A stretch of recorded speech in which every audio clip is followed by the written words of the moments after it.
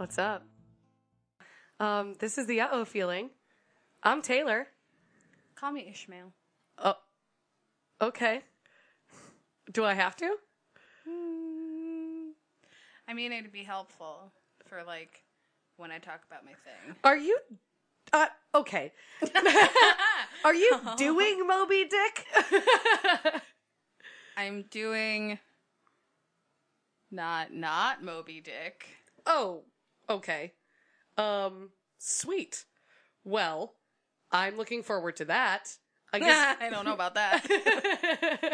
Yeah, it was a very traumatic researching experience in my life. Oh my god, me too.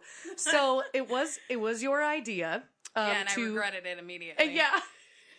But it was Emily's idea to do survivor stories that have been made into like big works of fiction, whether they're like books or movies, right? So yeah. I was going to do The Revenant because bears. Because bears, of course. But then that Call Me Ishmael joke.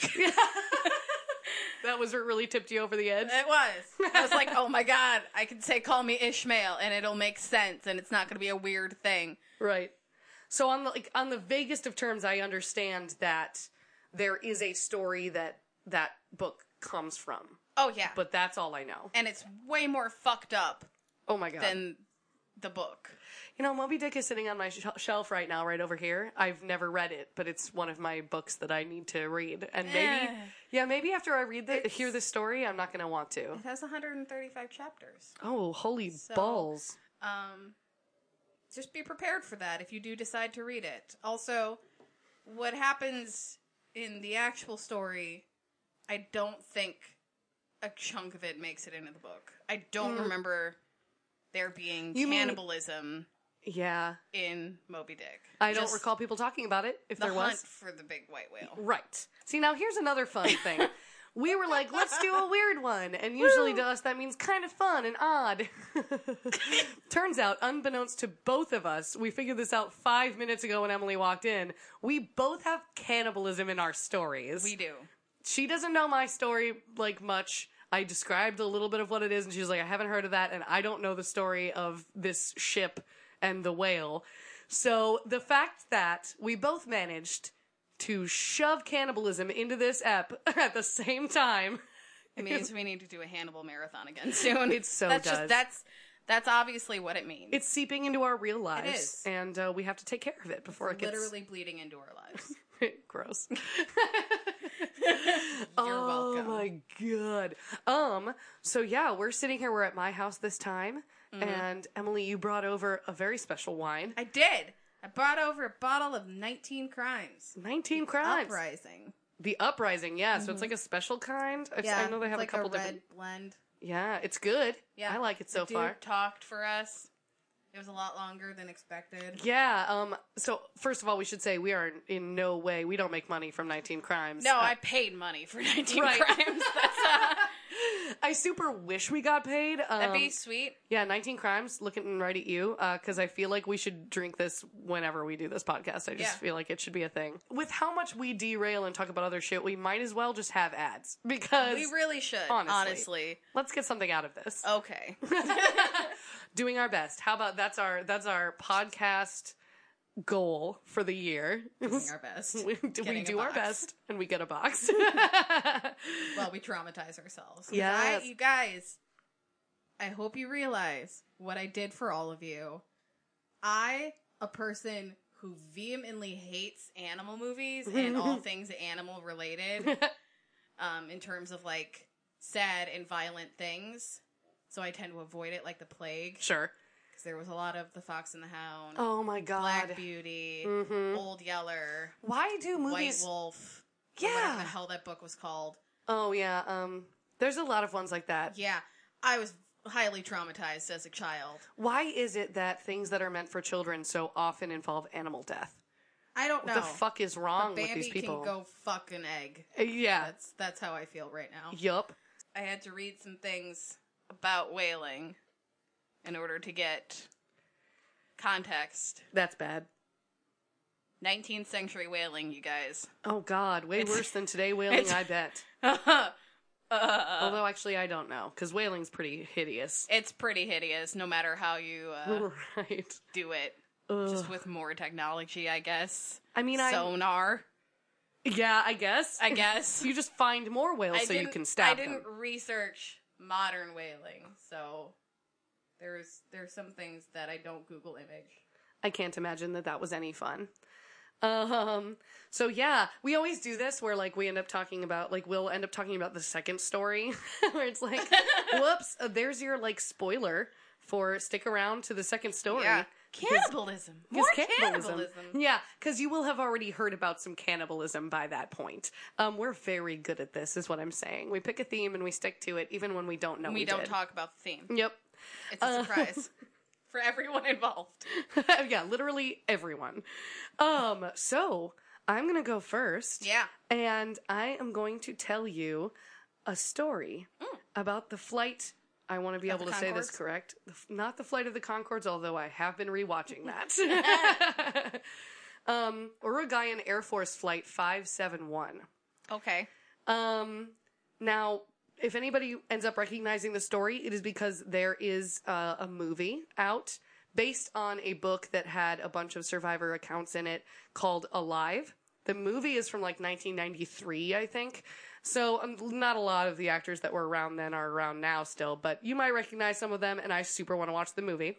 But that's where I got mine from, and I just like, when you mentioned what our theme was going to be, I was like, oh, I know. Only because I know. Yeah, only because I kind of knew what was going on. Like I think I just sort of read maybe a Cracked article that kind of doesn't delve very deep into it, but I was like, oh shit, I know exactly what I'll do. Google is a powerful tool. I know, right? I did actually find a lot of different things on this one, so that was cool. So this Air Force Flight 571, it is from Uruguay, and this incident happened on October 13th, 1972. So a lot of the people who survived it are still alive. In fact, almost all of them. Crazy. Yeah. Mine aren't. Oh, yeah. I mean, that'd be fucked. So yeah, you might understand from the fact that I mentioned a plane that this is about a plane crash, but it's not just about a plane crash. Is there a crocodile? There's not a crocodile, unfortunately. Damn. Okay. There is a mountain, and there is some very snow. Similar to a crocodile. Yeah, super. I don't know if you know this, but crocodiles are only like tiny two chromosomes mountains. off from a mountain. It's fine. Yeah. All right, a little bit of background. Uruguayan Air Force Flight 571 was chartered to take the Old Christians Club rugby union team of Montevideo, Uruguay, to play a match in Chile. And there were 45 people aboard, including the pilot, the crew, the rugby team itself, and then some of their family members and other necessary personnel. So the day before the incident, the plane had been forced to make an unscheduled stop in Mendoza, Argentina, due to the weather, because they had to fly over the Andes Mountains. It's interesting that you say Chile. My story also involves a trip gone wrong in an attempt to get to Chile. Are you fucking serious? I am. How are we doing this right now? I don't know. It's like we're almost too good. We spend too much time together. I seriously can't believe that we have so much stuff that is happening to be in common. Super fucking weird. Yeah. So yeah, they're trying to get to Chile. Their plane is grounded on the first day of the flight because of weather, because they have to pass over the Andes Mountains and there's no visibility. Yeah. So the next day, they have to do some sort of fancy-ass maneuvering to get over the mountains and into Chile. The visibility is still not great, but they have to get there, and they think, well, we'll just find a low part of the mountains to make sure, we're flying low enough we can still see, the visibility gets worse as you go higher. So... that seems bad. It's not a great sitch. Yeah. I've set the background, and now here are our survivors. I mentioned that there were 45 people aboard. 16 of them survive, which is kind of a lot. Yeah. For a plane crash in the mountains. But I'm going to focus on two of them specifically. Their names are Fernando Parado, who goes by Nando, and I'm going to call him that because it sounds like Lando, and I love it. Oh my God. And Roberto Canessa. So both these guys have written books about their experience, actually, which is why I found a lot of info, because people did a lot of interviews with them and they have a lot of firsthand accounts and stuff, which is awesome. So So they're flying over the Andes Mountains. And the visibility is not great. Yeah. And something goes wrong. Of course. Do you want to guess what happened? They done did crash. They did crash right into the side of a mountain. Because the visibility wasn't that great. Not great. And they're trying to go over some fucking mountains. Also, Surprise Mountain is not really the best way to go. Surprise Mountain might be the worst way to go, if I'm really honest. Yeah. So this is a quote from Roberto about his experience during the actual plane crash. The pilot had made a huge mistake. Thanks, Roberto. He'd turned north and begun to his descent into Santiago while the aircraft was still in the high Andes, so he started descending way too early. He began to climb when he realized his mistake. Yeah. Until the plane was nearly vertical and began to stall and shake.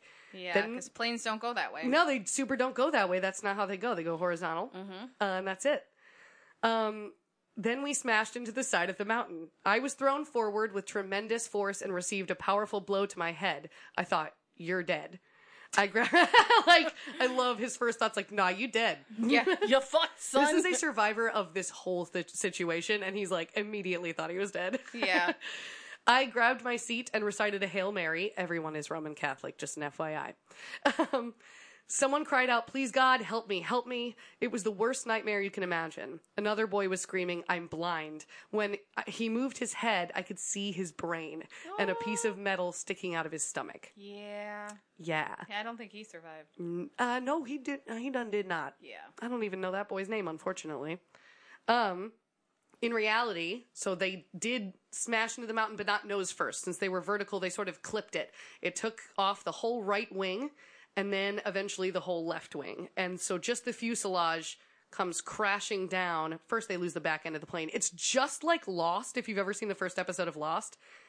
They lose both wings, and then the back half of the plane breaks off, and the front half smashes into the island. It's exactly like that. Like, super fucked up. All right, so Lost did some research on plane crashes. Probably, my dude, yeah. Yeah. I mean, if you have seen that episode, it fucked me right up. I was not expecting to see that graphic thing from like 6 different people's point of view. Yeah, that's where it gets really over and over and over. So obviously this brought the plane down really quick, and they came to rest in a snowbank on the side of a mountain.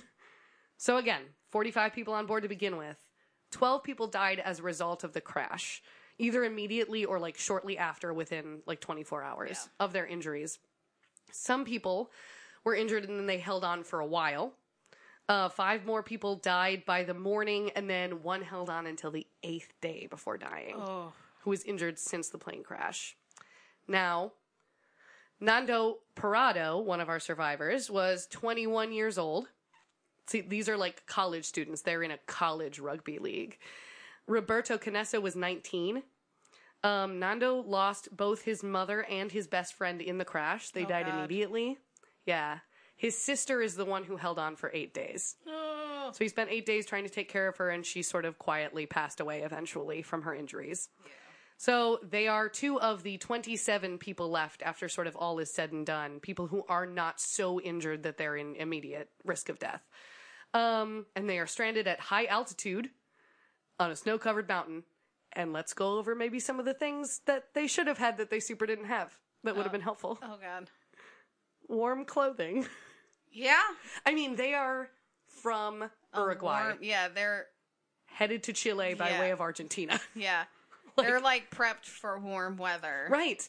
I mean, the mountains is the only cold part of any of this area, really, and they are headed to a game that's like, it's supposed to be a day trip, you know?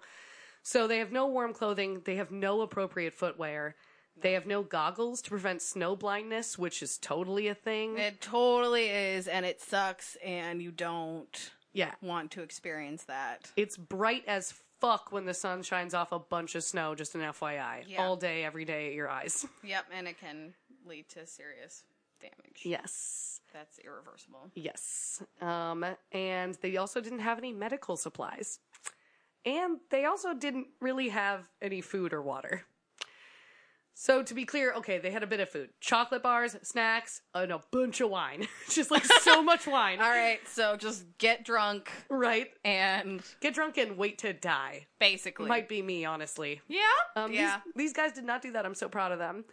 They did devise a way pretty early on to melt snow onto a piece of like aluminum that they had taken from one of the seats. And then that would drip into the wine bottles. So that's how they had water. But they had to empty that wine bottle first. Yeah, I mean, I'm wondering if, because it doesn't say if they dumped it into the snow or if they drank that shit. No, they definitely drank that shit. I'd be like, yeah, I only have a bit of a concussion, so I'm going to go ahead and get wasted for this first night. Fuck it. Bye-bye. Yeah. I like to think that they were probably a little more pragmatic than that, but I don't know. I mean, I'm not sure. 21, 19. Yeah, true. So, in the first week following the crash, I should have mentioned. Do you want to guess how long they were on this mountain? 84 years. Okay, take the years and turn it into days and then only bring that down by a little bit.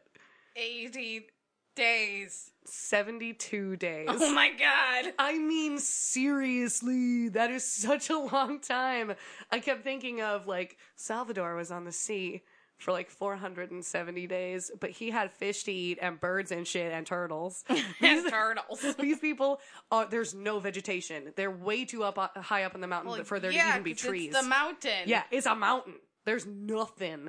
So they're there for 72 days. Within the first week following the crash, they went on little short expeditions sort of around the plane just to see like if there's they can find anything, any paths, any sign that there are people anywhere around here, anything, just like stuff to eat. Nothing. There's nothing. A combination of dehydration, snow blindness, altitude sickness, and the extreme cold, because it was summer, but like at night didn't matter. Oh yeah, no. Like freezing. It made it impossible to travel very far from the fuselage. They did some pretty ingenious stuff to survive, which I thought was pretty cool. Like, they ripped apart, like, every airplane seat and took the woolen fabric from inside the seats and used them for blankets. Okay. They used the bottom of the seats as snowshoes. And they managed to find enough stuff to build hammocks for the injured people who had, like, broken legs and stuff. They all lived inside this fuselage together, and they blocked the wind at the opening at the back of the plane with, like, all the luggage they could find. And they peed into rugby balls, which is fun, because apparently, like, sucks when your pee freezes as soon as it leaves your body, so they figured out how to not have that happen. Oh, God. Quote from Roberto, you get very smart when you're dying. Yeah, I guess. Roberto... Yeah. He's such a fun guy.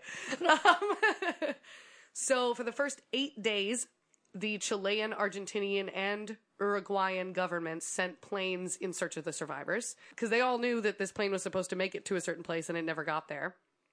So again, for 8 days, they're searching, but the plane that crashed is white, and the snow is white, and it's bad, and they can't see it at all. The survivors even tried to write an SOS on the top of the plane using lipstick they found. Oh. Because they're awesome. But there was not enough lipstick to make it even near visible from the air, so they gave up. Yeah. And the search was called off after 8 days, because they couldn't see. Yeah, and the assumption would be pretty fair that no one would have survived after 8 days in the wilderness of the mountains with nothing. But, like, to me, the worst thing, worse than believing that there might be somebody coming for you when they're not, is knowing that they're not coming for you anymore. Yeah, that'll screw with your head. And that happened.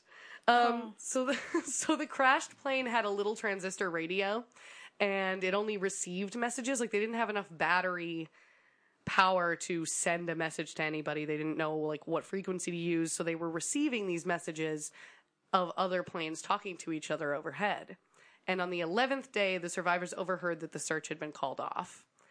And naturally, this went over very poorly. Yeah. Everybody started sobbing and praying, and I just want to mention this one kid. His name was Gustavo Nikolic.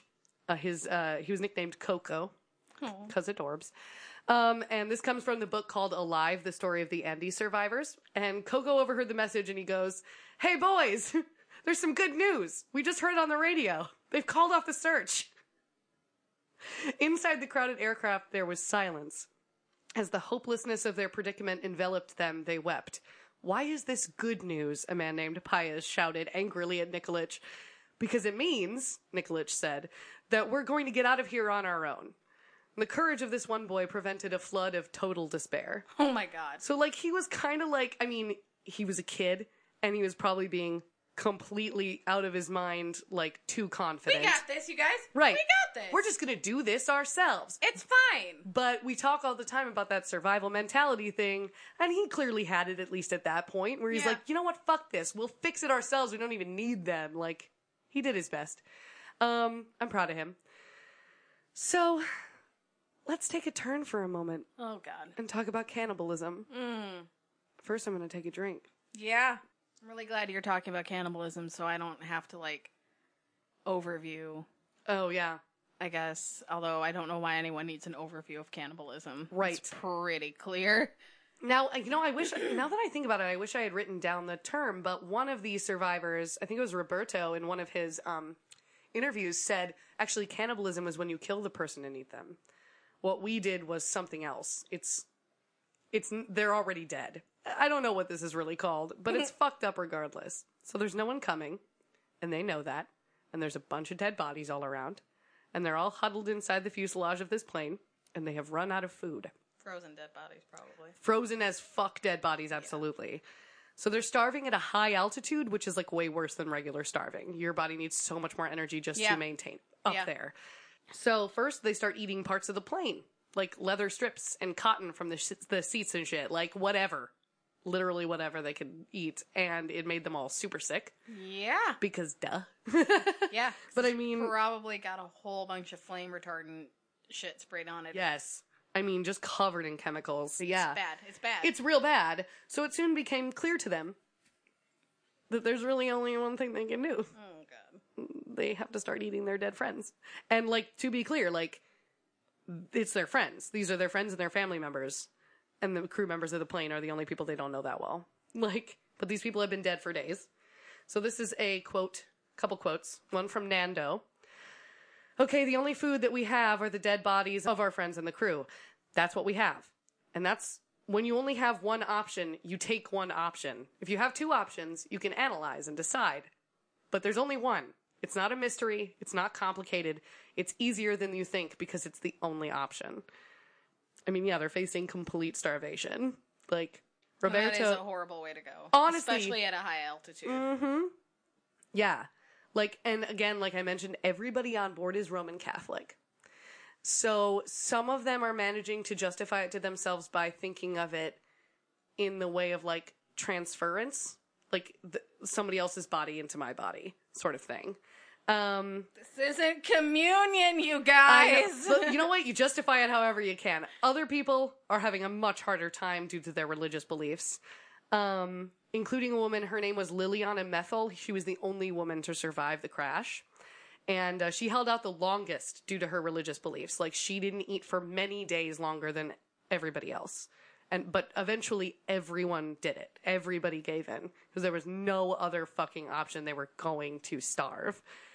This is one from Roberto. "We wondered whether we were going mad even to contemplate such a thing. Had we turned into brute savages? Or was this the only sane thing to do? Truly, we were pushing the limits of our fear." So, like, they're just so afraid. Like, it's horrible. And so they made this decision collectively. Nobody was just like, well, I'm going to do it. Like, they all sat around and decided they were going to do this. And actually, it was Roberto who ended up making the first cut because he was a medical student. And he was, like, the only one who had been handling all the dead bodies. And, like, he was like, I can do this. So they find, like, sharp pieces of glass, I assume, from, like, windows and wine bottles, and use that. And, like, it super doesn't go into a lot of detail because nobody wants to talk about that. Well, yeah. But they did spend several days subsisting, not well, off of mostly frozen, raw as fuck people body. Pretty nasty. Super sorry about it. Yeah. Yeah. I can't even imagine, though, like, there ain't no way whatever cannibalism is happening in your story was cooked. Like, nope. Ain't no fucking way. Well, and at least... kind of. Oh, okay. In the sun? I hate you. No, that's way worse. For some reason, frozen and chewy is like way easier to me. And like been dried in the sun. Yuck. Mm-hmm. So October 27th, it is the 16th day on the mountain.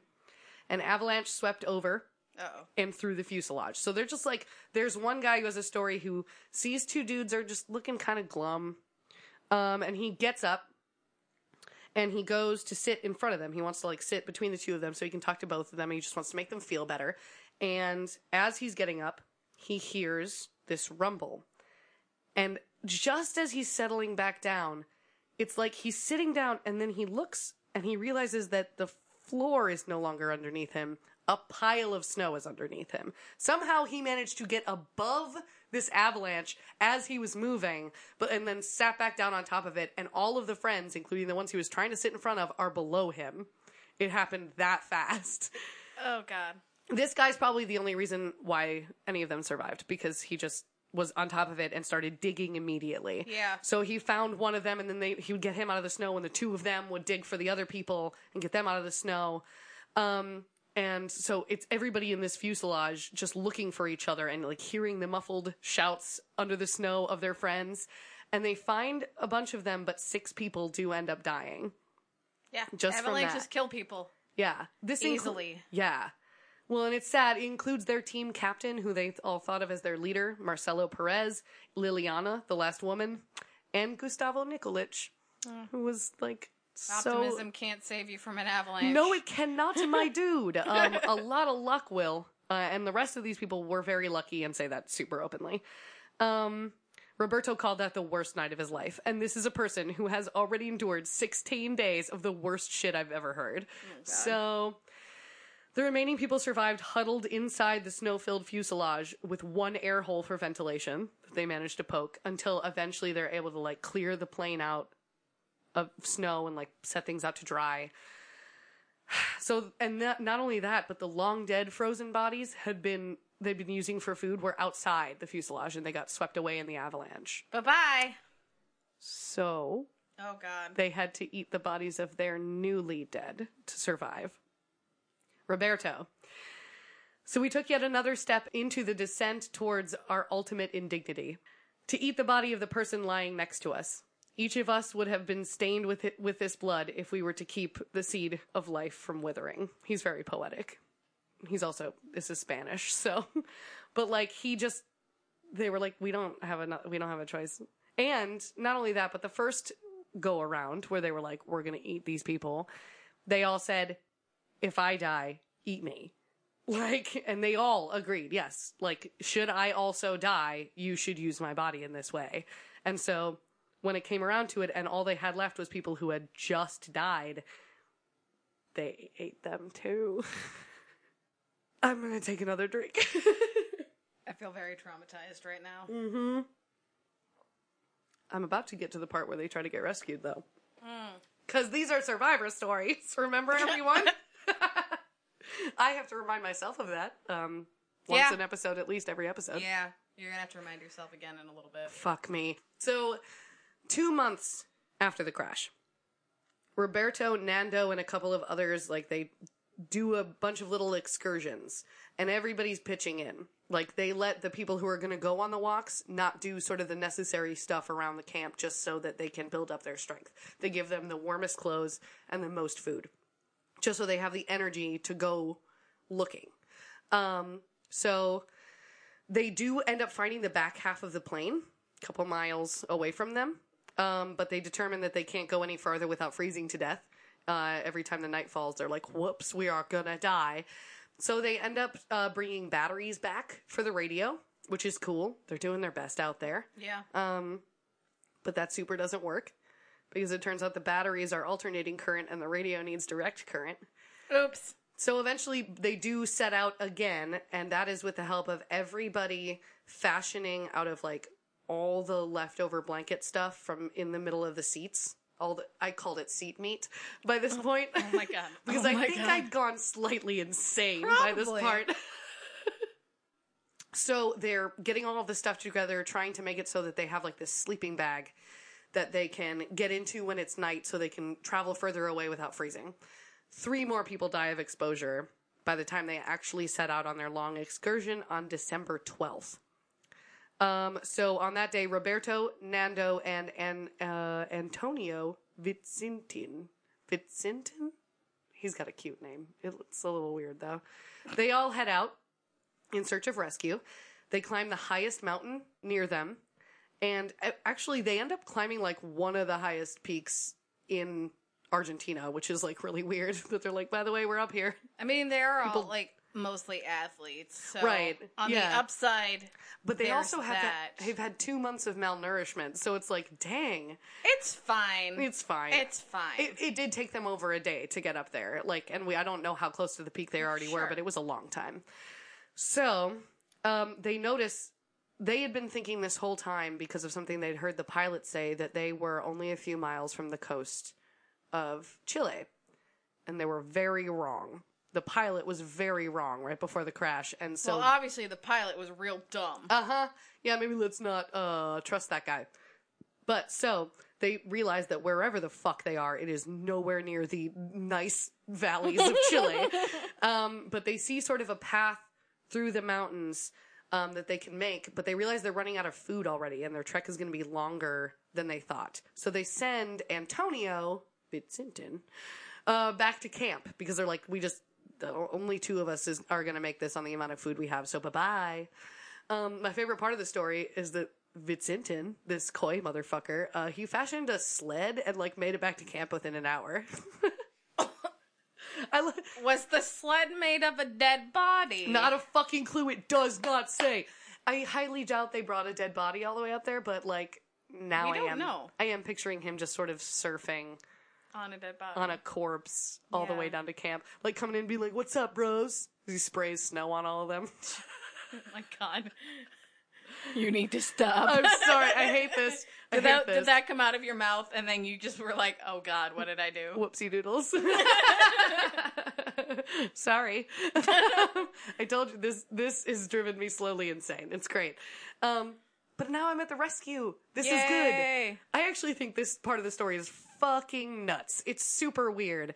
So, Roberto and Nando, just the 2 of them, they eventually walk down the other side of the mountain, through some other fucking whatevers, for a couple more days. It's just them trying not to die.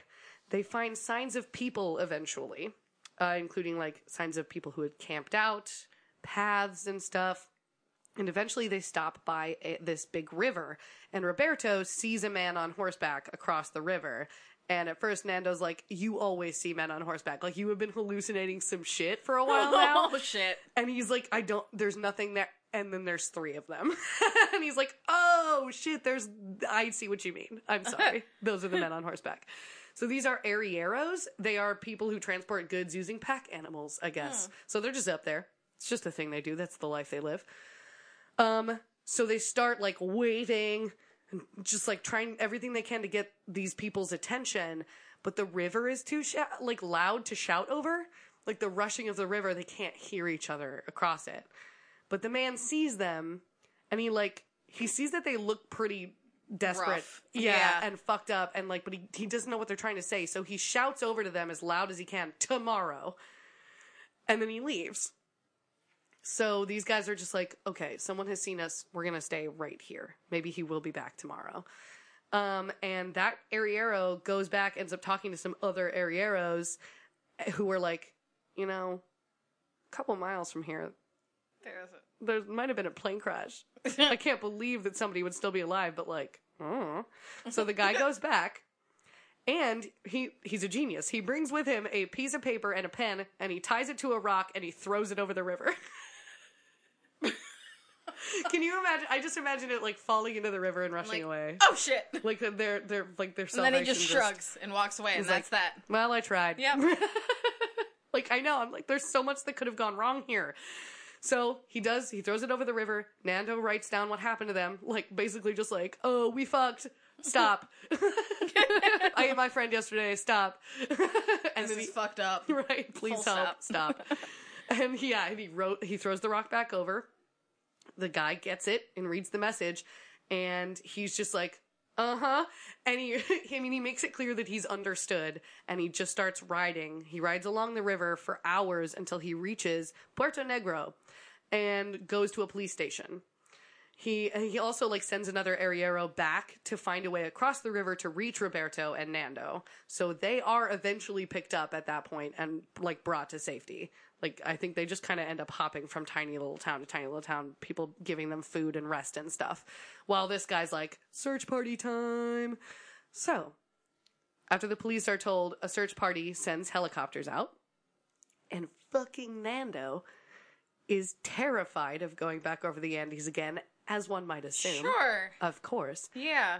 But his fucking badass gets back in a helicopter so that he can help them find the wreckage. Oh my god. I know, I'm like so proud of him. The other 14 survivors were located that day, although this is really fucking shitty. 8 of them spent one more night on the mountain because the helicopter could only take 6 and the weather made it impossible to do a return trip. So they, like, left some extra people there, like mountaineers and first aid people. And then they were just like, bye, we'll be back tomorrow. But, I mean, at least they, like, left people with proper equipment, I'm Yes. assuming, that could set up an actual base camp. Right. So, to like, get them warm and get them, like, exactly. some help. Yeah. Because otherwise that And last food night... that isn't people. Hey, y'all been eating these people? Don't worry about it. Hey, don't look over there. Are these just, like... people? With, like, hunks out of them? Stop looking. Oh my god, what did I just say? Did you bury hunks of people in the snow? No. Are these people steaks? Yes. So look, I'm just saying that was probably a weird night. Yeah. Yeah. Yeah. That was probably pretty quiet. Yeah. Among other things. Quiet and sad and gross. But eventually, all 14 people were rescued and taken to a hospital in Santiago, Chile. And this happened on, I want to say, December 22nd. They were rescued. And which was the really cute thing is that all of them had recovered enough to be released by Christmas Eve. Aww. So, yeah, like some of them were in other places by then. Like Nando and Roberto had been getting better for a while, so they were with their families already, but the other ones celebrated Christmas Eve together, like in Santiago that year. Well, I mean, like, eating people brings you closer together. I mean, literally though, like, No, yes, literally. Like that's a shared experience that not many people have. yeah, like so actually, this is how close they are. One survivor, since this, has died, like, of cancer in 2015. His name was Javier Methal. His wife is Liliana, the woman who died. And he died at age 79. Like, he was an old motherfucker, you know? Yeah. But the other 15 survivors are still alive, and they meet every year on December 22nd to celebrate their second lives. Like, yeah. It's so cute. They remain good friends and are closely protective of one another. Well, That's just what it said. Like, of course. I mean, you go through that kind of shit. Seriously. You are gonna look out for the people you were with. Forever. Yeah. Yeah. Like, you're never getting over that. Nando published a memoir of the experience in 2006 titled Miracles on the Andes, 72 Days on the Mountain, and My Long Trek Home. And he went on to race cars and is, like, now a successful business owner. He basically was like, I stopped caring about anything but doing and saying what I want. Because, like, he's not, like, a dick. He's just like, why would I waste my time? Yeah. I almost died. Roberto published a book in 2016 called I Had to Survive, and he is today one of Uruguay's leading pediatric cardiologists. Aww. Yeah, like, he saves children's lives, and, like, the book is about, like, why his experience has led him to this career. It's fucking cool. And then, like I mentioned, out of a separate story told with Tales from the Survivors, there was a movie in 1993 called Alive that I'm totally going to watch. I have a couple of end quotes for you. Okay. Just some food for thought. Oh, poor word choice. Shut the fuck up. Oh my god, I didn't even think about it. Do you think they ate brains? Anyway, I hate myself. This is gonna let that one go. Yep, I am too.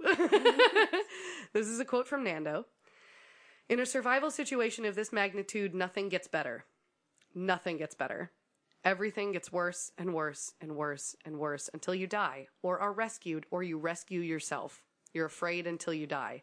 He adds, it's not a romantic thing. It's not an adventure with a good ending. It's not an adventure. It's hell. And I was like, fucking crazy. Roberto's a little bit better. Roberto, it was asked, why do you think you survived? And he said, because I was lucky. And because I always go step by step. I didn't look at the mountain. There was always something to do, and I am very active. I also wasn't seriously injured. I nearly gave up when the avalanche struck us, but then one of the other boys said, Roberto, how lucky you are that you can walk for all of us. That was like a heroic infusion into my heart. He had broken legs, but I could walk.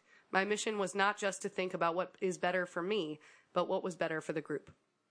So, like, both these two dudes fucking killed it, got all their friends rescued. I'm really proud of them, and I wish I would meet them, because they're still around, being dope. Yeah. And they did eat people, and I want to know what that tastes like. So, like, I like how you, were on a high note. You were gonna end really tastefully. Oh, I can't. shit. I can't end tastefully. I don't know how to do that, Emily. You were gonna be classy about it. I was. And then we crashed and burned. And then I fucked it all up. Oh, Yep. no. Can you tell how bad I feel? I finished my wine. Yes, you did. And now I'm going to do the same thing while you're You're talking, gonna because need I did it. a lot of talking just there. I apologize for how long that was. There was just a lot of, juicy ass info. Oh yeah, no, And- this is just, it is what it is. It's all gonna happen. Yeah. I'm proud of us. I'm also very afraid. I super don't want to hear about this. Okay, can I ask a quick question? Was there a movie with Chris Hemsworth made about this? Yes. Okay, I just thought about that, and I was like, I haven't seen the movie, but I remember the trailer. Yes. Oh, God. That movie was a thing. They tried to depict this story as classily as they could. Ron Howard directed it. Oh, hello, Ron Howard. Chris Hemsworth in it, so I imagine, he's hot for, a good chunk of it. Chris Hemsworth plays Owen Chase, which you'll hear that name a lot. Oh, great. So I'll get to discover whether he remains hot through the story or not. Yeah. All right. So let's talk about whales. Oh, yes, please. Whales are awesome I mean, yeah. and also incredibly terrifying. Also, I believe that 100%. I spent a long time being very afraid of whales. Is it because they're so big? Yeah. Because they're just it's really hard to wrap your brain around the idea of a 60+ foot long creature. Yeah. Just bopping along in the ocean. I mean, they're like dinosaurs, but they're in the sea. Yeah. And are around us all the time. Yeah. I had that thought when I was swimming in the ocean and I couldn't see the bottom. And I'm yeah. is there a whale down there?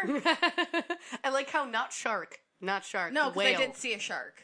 So I knew they You're were there. So there's definitely a shark, but what about Definitely whales? at least one shark What about all them whales, though? that I don't want to see. I'd Okay, be cool, way more thanks. afraid of the shark you definitely saw. It has razor sharp teeth. Whales eat krill and shit. Not necessarily. Uh-oh. All right, so let's get started. November 20th, 1820. Okay. The ship is called the Essex. It's a whaling ship out That does of sound familiar. Nantucket. It was hit by a sperm whale, a male sperm whale, which are called bulls. Of course they are. Yeah. I'm sorry.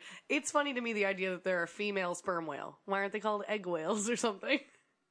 The door is literally right there. This is my house, anyway. So they were out whale hunting, and they were near the Pacific equator, which was about 2,000 miles from South America. Okay. So, and they were out in the ocean. And this was a whaling ship, again, and they were all assholes for whaling. I wrote that. And they were all assholes. And then I justified, I'm like, but I get it. It was a different time. Karma is a bitch, though. And their tactics were pretty much setting themselves up for some hella serious failure. Oh, good. So there was 20 people on the ship.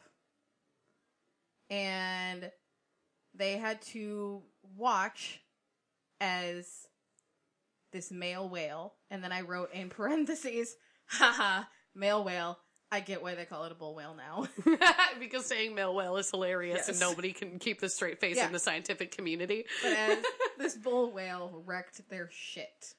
Oh no. So, spoiler alert, I did find in the reports that the whale that hit them survived. Oh. So, that's good. Good for the whale. Good for the whale. And it was at least 85 feet long. What the fuck? Uh-huh. Does it say how long the ship is? Because Yes, I'm getting there. Oh my god, yes! All right. So, let's talk about Moby Dick before I dive into the story. Sure. So, Herman Melville, author of Moby Dick, Right. did go on his own whaling adventures in the 1840s. Oh. For what I can only assume was research purposes, or, like, I mean, it was a good way to get money, but only if you, like, owned the ships. Oh, And sure. it was also really dangerous because whales. It's like crabbing now, but like way more intense. Yeah. Because crabs don't get to be 100 feet long. Right. I don't want to see that. We don't know that, faux show. I don't want to see it. I'm just saying deep sea crabs, you don't know. Do I'm crabs also- keep growing forever like lobsters do? I don't know. I don't know. I don't want to know. I'm terrified now. There are some things I just really don't want I to know. have made myself super afraid. I Good. apologize. Good. That's karma. Damn it. So he released Moby Dick in 1851. And again, it had 135 chapters. And I did look that up because I was like, that's a whole lot of chapters. Herman, that is too many of those. That is so many chapters. Herman. What the fuck? Pequod was obviously modeled after Captain George Pollard, who captained the Essex. Oh. Oh, no, sorry. Back up. So, the ship in Moby Dick is called Pequod. Okay. And then Captain Ahab was modeled after Captain Pollard. Okay. Captain George Pollard. George. Of the Essex. Hello. Can I talk like this now? No. The entire time? Nope. Hello, George. Nope. Polly? Nope. So the Essex was an 87-foot, 238-ton whale ship. Oh my god. So it was just a smidge bigger than the Like whale that took it down. 2 feet? Like 2 feet. Oh my god. Yeah. What a fuck? No. I'm sorry. So again, it set out from Nantucket, There once was a ship from Nantucket. and it really fucked up. God damn it, you were so close to doing the actual thing. I know. I thought about it. You do this to torture me. They left on August 12th, 1819. So again, this went down November 20th, 1820. So a lot of times they would set out to go whaling for like 5 fucking years. Oh man. Yeah. Like the worst kind of Star Trek mission. Yeah. Of all fucking time. Yeah. So again, the captain was George Pollard. And then his first mate was Owen Chase. Who, as I'm telling you this, you can picture as Chris Hemsworth. I am. I am Okay. definitely doing that already. Yep. Fun fact, Owen Chase in Moby Dick was named Starbuck, which is where the name Starbucks comes from Oh. for the coffee chain. Is that also where they get the name in Battlestar Galactica? Probably. Legit. For first mate. Yeah. It makes sense. That does. It does. I like it. So, okay, back to the Essex. So, okay, hold on. No, my wording on this was really weird. I said, let's jump back forward in time. Back to the future. Yeah, okay. Let's just skip ahead, like 1, 2, skip a few, to November 20th. So they saw a pod of whales. They got excited. Mm-hmm. And then they got their shit wrecked. Great. So... Did it happen that fast? Pretty close. Well, fuck. Pretty close, because they saw the pod of whales, and way back in the 1820s, sperm whales could get up to 100 feet long. Oh my god. They can't anymore. Really? Because they got overhunted. So now, because of the genetics of overhunting and mating with smaller whales, they only max out at about 65 feet. Oh, so, like, this whale is, like, way bigger than any we would see now. Right. Oh, God. Like, add 20 feet. Yeah, holy... To No, I a refuse. whale that you see. You can't make me. Hunting also did reduce the number of sperm whales in the world from 1.6 million to fewer than 360,000. Yo. Yeah. God damn. Yeah, they did a lot, and I'm going to talk about why in just a moment. Uh-oh. So, sperm whales have 42 teeth on its lower jaw. Really? Just 42? Yeah. So, they're like one of the few whales that actually have teeth. Yeah. I think they're like the only whale that has teeth. Fuck. Here's my fun fact. The sperm whale is the only whale that can actually swallow a human being. What the fuck, Emily? Although, they don't do it on purpose. Yeah, no, they open their gaping maw, and it just happens that there's a person there sometimes. Sometimes, yeah. With whaling, when they hit a boat, and then they accidentally swallow a person, I don't know. Shit can go wrong. I'm gonna have to talk to you after this podcast about the definition of a fun fact. Okay, that's fine. So, for a gross fact... Oh, good. Oh, I thank have you. one more after this. Oh, no. Gross fact. When a human is swallowed by a sperm whale, if they promptly then, like, kill the whale and then cut the body out of the stomach of the whale... For sure, I'm sure that's a real thing. It did happen. This is... Yes. Fuck me! When a human is in the whale of stomach, the acid in the stomach bleaches a human white. Whoa. Yeah. It's that powerful. Even just, like, because you'd imagine it'd break down the human eventually, but, like, just a splishy splash? Yeah. And you're bleached And white? Bleached white. Oh my god. Yeah. Alright, so that was my gross fact. Sad fact! Oh god, what the fuck? So angry. Yeah. Okay. So, sperm whales are very social, sentient, and are very good communicators. I mean... They possess the largest brain in nature and tend to be very placid and timid. Until someone goes after it with a harpoon. Oh, well, yeah. Ouchies. So, yeah, they're like super chill, giant creatures of the sea. I immediately love them. Yeah. Okay, so let's get back on track here. Oh, fuck. I'm done with my fun, sad, gross facts. Are we back from the future? Yeah. So, they had set out when they saw this pod of whales on smaller whaling boats that were attached to, as they call it, the mothership. Wow, this is very Star Trekian, It is. and I'm a little concerned about the writers of Star Trek. Did you guys follow whaling? Is this how this works? Yeah, Star Trek and Battlestar Galactica were both like, hey, Moby Dick is our #1 source. Hey, cool. Thanks. It's a classic. It works. For real. So Owen Chase was going after one of the whales, and he harpooned it, and it hit the side of the boat with its tail, because they did this thing called... Fuck, I turned the page. There it is. The Nantucket Sleigh Ride. It sounds like a sexy thing. It's not. It's not. It's where they'd harpoon a whale, and then they'd let the whale pull them. Oh, So, no. yeah. Oh, okay. Yeah. You with me now? That sounds dangerous as fuck. Yeah, this is one of the reasons why a lot of people die. I bet they can go real It fast. can go, and real wrong. Oh, no. Especially considering its tail is usually the size of a house. So, the boat he was in... This is the worst idea any human has ever had. There were no women on board this. No, this was all men. This was all God. men. 100% all men. So, the boat he was in got hit on the side by the whale tail. I can't say that phrase again. Male whale tail. Oh, God. The tail of the male whale. The tail of the male whale. So this is a quote from Owen Chase, because he wrote, like, his memoirs. So I have a lot of quotes from him. Legit. So picture good old Chris saying this. I I'm not am doing the accent. I can't.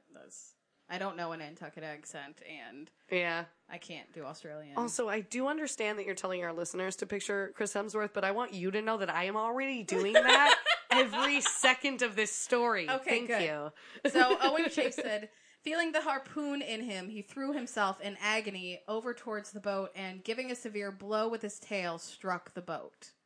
He had a way with words. Yeah. Yeah. So he had to take an axe and cut the line. That, like, oh God. Yeah. I can only imagine how thick that line is. Yeah. So he had to cut the line to let that whale go. Mm-hmm. Because if he hadn't, it would have taken that ship down with him. I believe that. Yeah. So Captain Pollard was in another ship and saw a giant whale heading for the mothership. Quote, as if fired with revenge. Oh, shit. Yeah.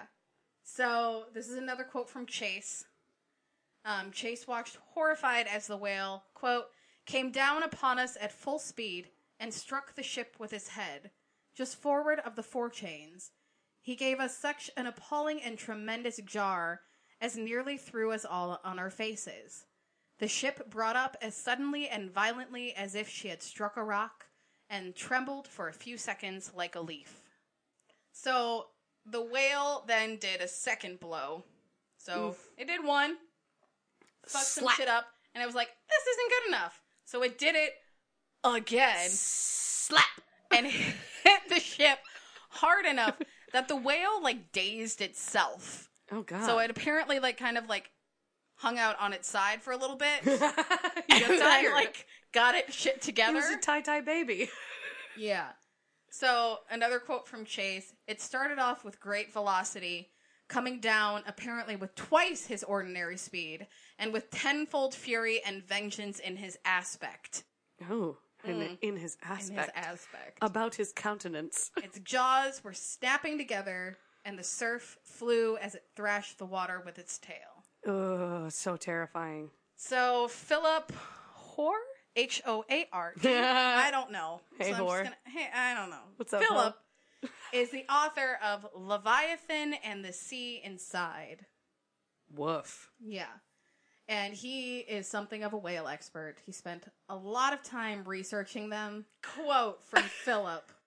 I've seen sperm whales snap their jaws this way. It's usually a sign of stress. I've also been warned off from getting too close to the thundering slap of their muscular tails, usually because they were protecting a young calf. Indeed, contemporary whale scientist Professor Hal Whitehead has speculated that the whale that had attacked the Essex was defending its own young. It was a characteristic, cruel tactic of whalers to harpoon calves in order to bring the more valuable adults within range. Oh, shit. Yeah. Having said this, there are a few incidents of sperm whales attacking ships. One of the only other recorded incidents was the one on the whale ship Anne Alexander in 1851, 31 years after the attack on the Essex. Whoa. So, yeah, that's gross. Holy shit. That's real gross. That sucks. Yeah. They're assholes. Tiny babies. Yeah. I mean, not tiny, but babies. House babies. House-sized babies. So, the captain made it back onto his ship. I mean, before good, the whale hit it again. So, like, he made it on in between. And he cried out, "My God, Mr. Chase, what is the matter?" My God! And then Chase responded, "We have been stove by a whale." Stove? Stove. S-T-O-V-E. Stove. We have been stove by a whale. What is that the past tense for? Stive? I guess. Stymied? Stymied. Stymied? We have been stove. What the fuck is it? No, that is a noun, my friend. You don't just get to say things. Yeah. Anyway. So, what the fuck? the 20 people that were on board quickly were like, fuck this. And the ones that were still on the mothership went out to the 3 remaining whale boats they had intact. Oh, God. And they took what they could before the ship sank. That captain did not go down with his ship. Ooh. Hashtag rude. Yeah. Come on. Don't you listen to Dido? Yeah, seriously. Seriously. So they managed to grab 6 pounds of hard bread, 3 casks of water, a musket, powder, tools, a few turtles. What? Yeah. They just have turtles? They just have turtles. Just have turtles lying around? Turtles. Okay. Chase also did manage to salvage his sea chest. He had a sea chest in which he kept paper and pencil so that he could record their ordeal. So, like, I have to imagine that a sea chest keeps things from getting wet. Yeah. It's a waterproof thing that you can keep there's paper a picture in. of his chest. Ooh, I saw it. Yeah, there is. No, okay. It's Chris Hemsworth. No. Okay. They also managed to save navigational materials. But that was not a good call. Uh-oh. Because it didn't actually help them at all. Whoops. Yeah, they were looking at the maps and they found a nearby island, but they'd heard that the tribes on that island were cannibals, and they decided to try for Chile. But That sounds just racist as fuck. It's hella ironic, considering what they have to do. Yes! They could have gone to the Marquesas Islands. But they were like, But no. they were like, nope, we're going to go and try and sail for like 3,000 miles. Those guys eat Chile. people. We'll avoid them. It's fine. We have 60 days worth of food. We would never do that. Because Chase did calculate it. That the food that they had would last them 60 days. He sounds like a smart guy. Yes. One problem. The bread got wet.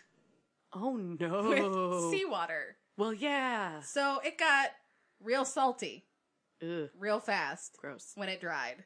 And it was inedible. So that cut their food a whole bunch. Oh, no. So at night, the boats would also drift apart because they'd made a sail, but it's not like a full ship where you can control and you have paddles and things. They're just taking wherever Yeah. the wind and the current goes. So at night, the boats would drift apart, so they would be signaling each other with lanterns.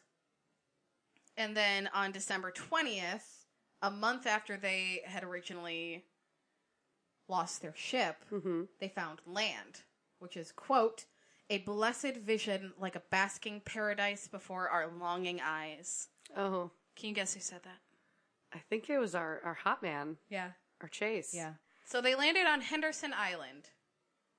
But it didn't, this is not the end. Do you want to guess that some fucking white people named it Henderson Yeah. Island? Yeah. There is no fucking way that's its actual original name. No. Anywho's it. So they got to the island. There wasn't really any fresh water. They killed all the birds they could find. They killed all the birds. You know, it's just what happens when you're out at sea. Yeah. Birds die. Yeah, I guess. So, December 26th, so they're on this island for 6 days before a whole bunch of people, specifically 17 people, are like, fuck it. We're gonna go try and sail to South America. We're not staying on this island. But 3 guys decided to stay behind on this island. I have to know what happens to them. You do. Yes! So, everybody else goes off. They get burnt by the sun. Oh, no. They're being circled by sharks at night. Yeah, because, I mean, they're near death. Yeah, I'm sure the sharks can sense. They only have 3 days of food left, so there's extreme hunger because they were sparing that food. Yeah. So they were hitting the point where they were losing their ability to talk and to reason because of how hungry they were. And the sun just constantly beating down. So they hit the point where they kind of made a decision to do the thing. Yeah. And by thing, I mean cannibalism. Eat a motherfucker. This is a quote from Chase. The black man, Richard Patterson, was perfectly ready to die. Oh my god, what does that fucking mean? Gross. He did so of his own accord, per the quote. He just passed away. He just passed away. He Sure. died. Sure. And 6 of the Essex's crew... Essex... I don't like the plural. Essexes? Oh, God. Yeah. Yeah, it's hard. 6 of the crew of the Essex Thank you. were African American. None of them survived. They killed the black people first. I was just gonna say, like... It's 1820. There's no fucking way they 1821 died. by this point. There's no way they died of their own accord. Blah. Not all of them. So, Richard Patterson, the first to die, they threw his body overboard and then immediately regretted it. I bet. Because they're like, hold on. Hold up a sec. So the next man, Isaac Cole, succumbed to madness and death. And he died, and this is a quote, in the most horrible and frightful convulsions I have ever witnessed. So he died, convulsing and probably screaming. And then they kind of just decided they were going to eat him. I mean... So they dismembered him, and they cut all the flesh off of his bones. And then there's a quote that they opened his trunk and took out his heart. His trunk. His trunk. You know, the middle part. Yeah. Yeah, here you go. Here's a quote. No. We now commenced to satisfy the immediate cravings of nature from the heart, which we eagerly devoured, and then ate sparingly of a few pieces of the flesh. They ate his heart first. Yeah. And happily. Uh-huh. That's Can you guess who wrote that? Our beautiful, handsome Chase? Yeah. You still like him? Nope. Yep. Mm-hmm. Whoops-a-daisy. I mean, look, only because I'm pretty sure people died on purpose and they were probably It's black coming. people. It's yeah. coming. Okay. I can feel it in my heart and I don't like it. Yeah. The rest, they cut into strips and they hung it up to dry for later. I mean, look, that's not dumb. They did manage to make a fire. On a boat? Yeah. They got a rock on the bottom of the boat, and they made a little fire on it, so they could cook their victims' organs. Oh, I mean, yeah, you'll eat the heart raw, but no, liver, I like a good sear on it. Yeah. Gross. So Chase and everyone else who was still alive were just going to town, Just munching. eating people. So the quote, they phrase it as their boat had become a charnel house, which is, I looked it up, is a building or a vault in which corpses or bones are piled. Oh, well, he's not wrong. Quote, we knew not then to whose lot it would fall next, either to die or be shot, and eaten like the poor wretch we had just dispatched. Uh-huh. At this point, they're all looking at each other. Yeah. You're next, bitch. Yeah, so that smart brain, Chase figured out that 3 men could live for 7 days off of one human corpse. God, what a fucked up way for your brain to be working on math. Yeah. So the boats had become separated at this point. So, like, they're all gone. That's wow, so it's just this one boat. How many people are aboard the boat? I'm a little confused on, like, who's left. Yeah, so I think this has some breakdowns. So the 3 boats got separated. Mm-hmm. One drifted off, and they never found them. Ooh.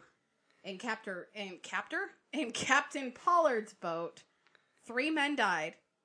They were all eaten, and they were all black. What a fucking shock. Yeah. After this, then, the white men began basically drawing straws. Ugh. And Pollard had to watch his own nephew, Owen Coffin, draw the black dot. Woof. And he bowed to his fate. He laid down his head on the gunwale, was shot, and consumed. His name was Coffin? Yeah. So I do just want to say that, like, yeah. Yeah. Like, obviously. Yeah. So... Jesus Christ. They stayed alive because of cannibalism. I mean, yeah. On February 18th, after almost 3 months at sea, Chase's boat saw a sail of a London brig, which a brig is a sailing vessel with 2 square-rigged masts. And during the age of sail, brigs were seen as fast and maneuverable and were used as both naval warships and merchant vessels. And this ship was called the Indian. I mean, racist, but cool. 1820s. I know. Their rescuers were very surprised at what they found in that boat. I mean... I bet. Mostly bones? Chase's quote on this. Our cadaverous countenances, with the ragged remains of clothes stuck about our sunburnt bodies, must have produced an appearance affecting and revolting in the highest degree. I mean, probably. I can just imagine, like, I'm thinking, like, sun blistered. Yeah. Like, just disgusting. Yeah. So, Owen was in one boat, Captain Pollard was in another boat, and 5 days later, Captain Pollard's boat was found, and there was one survivor left with him, named Charles Ramsdale. They were rescued by the Nantucket whale ship, the Dauphin, and it was claimed that they were, quote, found sucking the bones of their dead messmates, which they were loath to part with. Oh, End God. quote. So I would just like to point out 2 separate boats opted for cannibalism. Turn to the same means and 2 separate boats. Here's my thing. It makes sense. It's the only option for both boats. Yeah. Neither of them can see each other. They don't know what the fuck's going on. All they have are the people around them. The other thing, though, is that they both have black people on board. Who died first. And, like, you know those fucking assholes were like, why not? We weren't people yet. Right. That comes later. Like, literally. Yes. Yeah. Like, we that's weren't even horrendous. a full person yet. Right. Yeah. Yeah. And, okay. Oh, God. Yeah, I know. Believe me. I know. I mean, I know you know. Like, I'm just so angry. So, Pollard and Charles Ramsdale were taken back to Valparaiso, where then they sent a ship to save the 3 men that stayed behind on Henderson Island. Yes. So they rescued the 3 dudes that were still alive on Henderson Island. Oh, wow. Yeah. They managed to survive on the scant water they'd found. They went fishing, and there were a few more birds that they hadn't killed yet. Dang. So they took care of that. Look, I get that, like, they probably wouldn't have been found if the other people hadn't have gone. Yeah. No, But- they wouldn't have been found. No, That's but, like, just- no. that's the way to go, though. Stay That's on what the I island. would have done. I'd have stayed on the island like, oh, Bye-bye. fuck all y'all, bye. Yeah. I will make my own home here. Right. I live here now. God damn it. I made a house. And they didn't resort to cannibalism. Yeah, I mean, they might have it eventually, but, like, But they didn't it's an have to island. yet. Like, birds come and go Yeah. and shit, you know? Yeah. You can fish. Yep. There's a whole ocean in front of you. Way better than a boat. Yeah. Oh, my God. Yeah. So, guess how many total survived? So that's You said there were, like, 2 off of Pollard's boat. That's 3 off of the island. I want you to take a guess how many were on Chase's boat. I'm that gonna guess there were 2 people on Chase's boat. 3. 3? Fuck. So, 8 people survived out of the 20 that they started with. Dang. They Jesus. they all managed to go back to sea because money, probably. Whoa. They all went back to sea. But Pollard captained another ship, and it sank. So he was in a shipwreck twice, Good. and he never took command of another ship Good. He's a shit captain. because nobody would give him a ship. Yeah. Because they're like, you are bad luck, son. Like, my dude, you ate some motherfuckers. Then we gave you another chance and you fucked it up. Yeah. He's probably out there doing that fucking Nantucket sleigh ride, which I'm sorry. Oh, God, it's so gross. It's so dirty. So gross. I'm so unhappy that I found that phrase. I can't believe that's a thing. It is. There's no way that's not also a sexual position that we are unaware of currently. But anywho, I'm fully aware. We as a nation and as a world, we're not really aware of PTSD as a thing until like World War I, maybe, like for surezies. Yeah, but then they were calling it Shell shock. Right. So, But even like, then, it still wasn't like it had to. I mean, it existed. Yeah. Did none of these people go, I will never look at water again? No. What the fuck? Yeah. Holy So- shit. He became a night watchman in Nantucket. I'm sorry, Chase? No, Oh. the Pollard. Pollard? The captain. Oh, a Because night he couldn't watchman. go to sea anymore. Well, So fuck he him. became a night watchman. Wandering around the island. Being real haunted. Good. He's probably still there. So, yeah, probably. Honestly, He's if dumb. I ever go to a Nantucket, he is the man from Nantucket. Yeah. Oh my god, he is. So, a writer found him and asked him about his experiences. And Pollard replied, quote, I can tell you no more. My head is on fire at the recollection. They then asked him if he'd known Owen Coffin. Pollard answered, quote, know him? Why, I ate him. Oh my god. End quote. So Chase was very guilt-ridden by his experience. Poor Owen. Oh, bud. He had his story ghostwritten and then published, trying to maybe capitalize on it or just try and get the record straight, because when people find out you ate other people, like, it can escalate pretty quickly. Yeah. Especially when there is no TV. I mean, it's the most scandalous thing those people have ever heard of. There was also a 14-year-old cabin boy who survived. He was one of the survivors.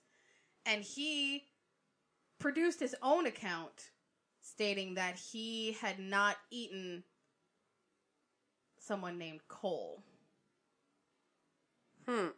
Which everyone thinks that might be like his trying to deny his part of the ordeal. So he just was like, I never ate 'Cause anybody. he was on one of the boats, so... Okay.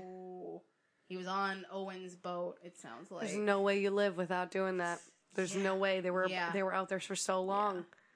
So Owen Chase, as he got older, he started hoarding food in his attic. Oh my god. Yeah. Owen? Yeah. Yeah. So he got really bad headaches and eventually was declared insane. He has PTSD. Yeah. Because he was so scared of starving. Oh, Again, my that he god. hoarded food. And then was declared insane and died in 1869. Holy shit. Yeah. Nice, first of all. But you said 69. I'm so sorry. Oh my god! It's almost like a knee-jerk reaction at this point. Well, you've been hanging out with Kat too long. I think we've made each other worse, and also a couple other people we know who are very irreputable me. folk. I mean, it's interesting to me that instead of being terrified of the water, he decided, like, it was really the starvation. Like, that was way worse than the idea of being surrounded on all sides by ocean again. Yeah. Which is insane to me. Yeah. So, today, and this is a quote from an article I found, Nantucket, the island of Nantucket, is a quiet, reserved place. Known only for its boner jokes. The whalers have long since left its cobbled streets, though the mansions that the ship owners built from their bloody profits still stand. Their blank, silent windows look out to the sea, testament to the extraordinary horrors that those men of the Essex suffered out on the infinite deep. End Dang. quote. End quote. Dang, Double Daddy. Dang, Double Daddy. So that is the story of where Moby Dick came from. Wow. Holy shit. Way more fucked up than Moby Dick. It sounds way more fucked up than Moby Dick probably is. Although like, damn. I am disappointed nobody got their leg bitten off by a whale. And that is dumb. Because that is how Captain Ahab lost his Oh, leg. that's right. Yes. Yeah, through osmosis, So- I understand some of that story. I remember that. It's too bad. Yeah. They would have eaten that motherfucker if that had happened. Yeah. Yeah. So, I'm thoroughly traumatized. Me too. I cannot believe we just both put cannibalism into this story twice. Like, I love the idea that we both had this weird, fucked up thing, and they're like almost opposite story. They're both stranded. Yeah. Like, but they could not be more different climates, Seriously. and still the same thing is resorted to. Like, Yeah. you have one option. Like, I also like the idea of, like, in one story, everybody's friends, and so it's like a big fucking deal to decide to eat each other. And in another story, everyone's like, no, fuck you. You drew the short straw. I'm going to shoot you in the head, and I'm going to eat They you. did it classily, though, at least. Sure. I mean, it could have been worse, for sure. Could have. It absolutely could have. I just, yeah, oh my god, I can't believe we managed to have such weird parallel stories that have such weird differences. I hate it. I hate it so much. Thoroughly traumatized. Can we promise ourselves and our listeners that we'll go a long time without talking about cannibalism? I don't know if we can. I want to try. I do want to try. Yes. Because when was the last time we talked about cannibalism? I actually don't know if we've done it yet. I don't think we've done there's a been full a lot story. Yeah. We've talked about Hannibal. Yes. But not like a full-on cannibal. I actually... Although I did find... Oh, okay, I can't make that promise because I found a serial killer that involves cannibalism. Oh, and it's not our Dahmer boy? No, Whoops. it's not. Oh, dang. Yeah, he's from Scotland. Ooh, okay. Okay, we can't make that promise. However, we promise not to do it It's soon. not going to be next. Yeah. It's not going to be next. We'll give it a It couple. was going to be next, but it's not going to be next now. Okay, yeah. I'm good changing call. that. Good call. It's going to be like at least 3 episodes from here. Right. In the future, we are hoping to do some more true crime. Yeah, and we have some big plans as far as what we want to cover, but Like big. like big. Big. Like us reading a book big. Like 2-part big. Yeah. Ooh. Oh my god, I want that so bad. Yeah. How do we I mean, do if I have to read a book for You're right. this, You're right. I'm getting 2 parts. We'll figure out how we want to do that because that'd be kind of Yeah. fun, actually. Yeah. We'll get there.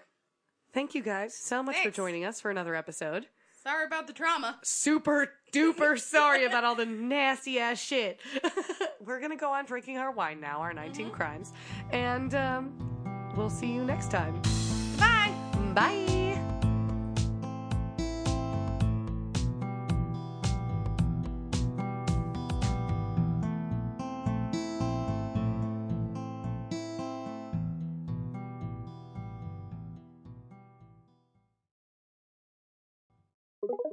This has been a Daily Gravy production. Thanks for listening.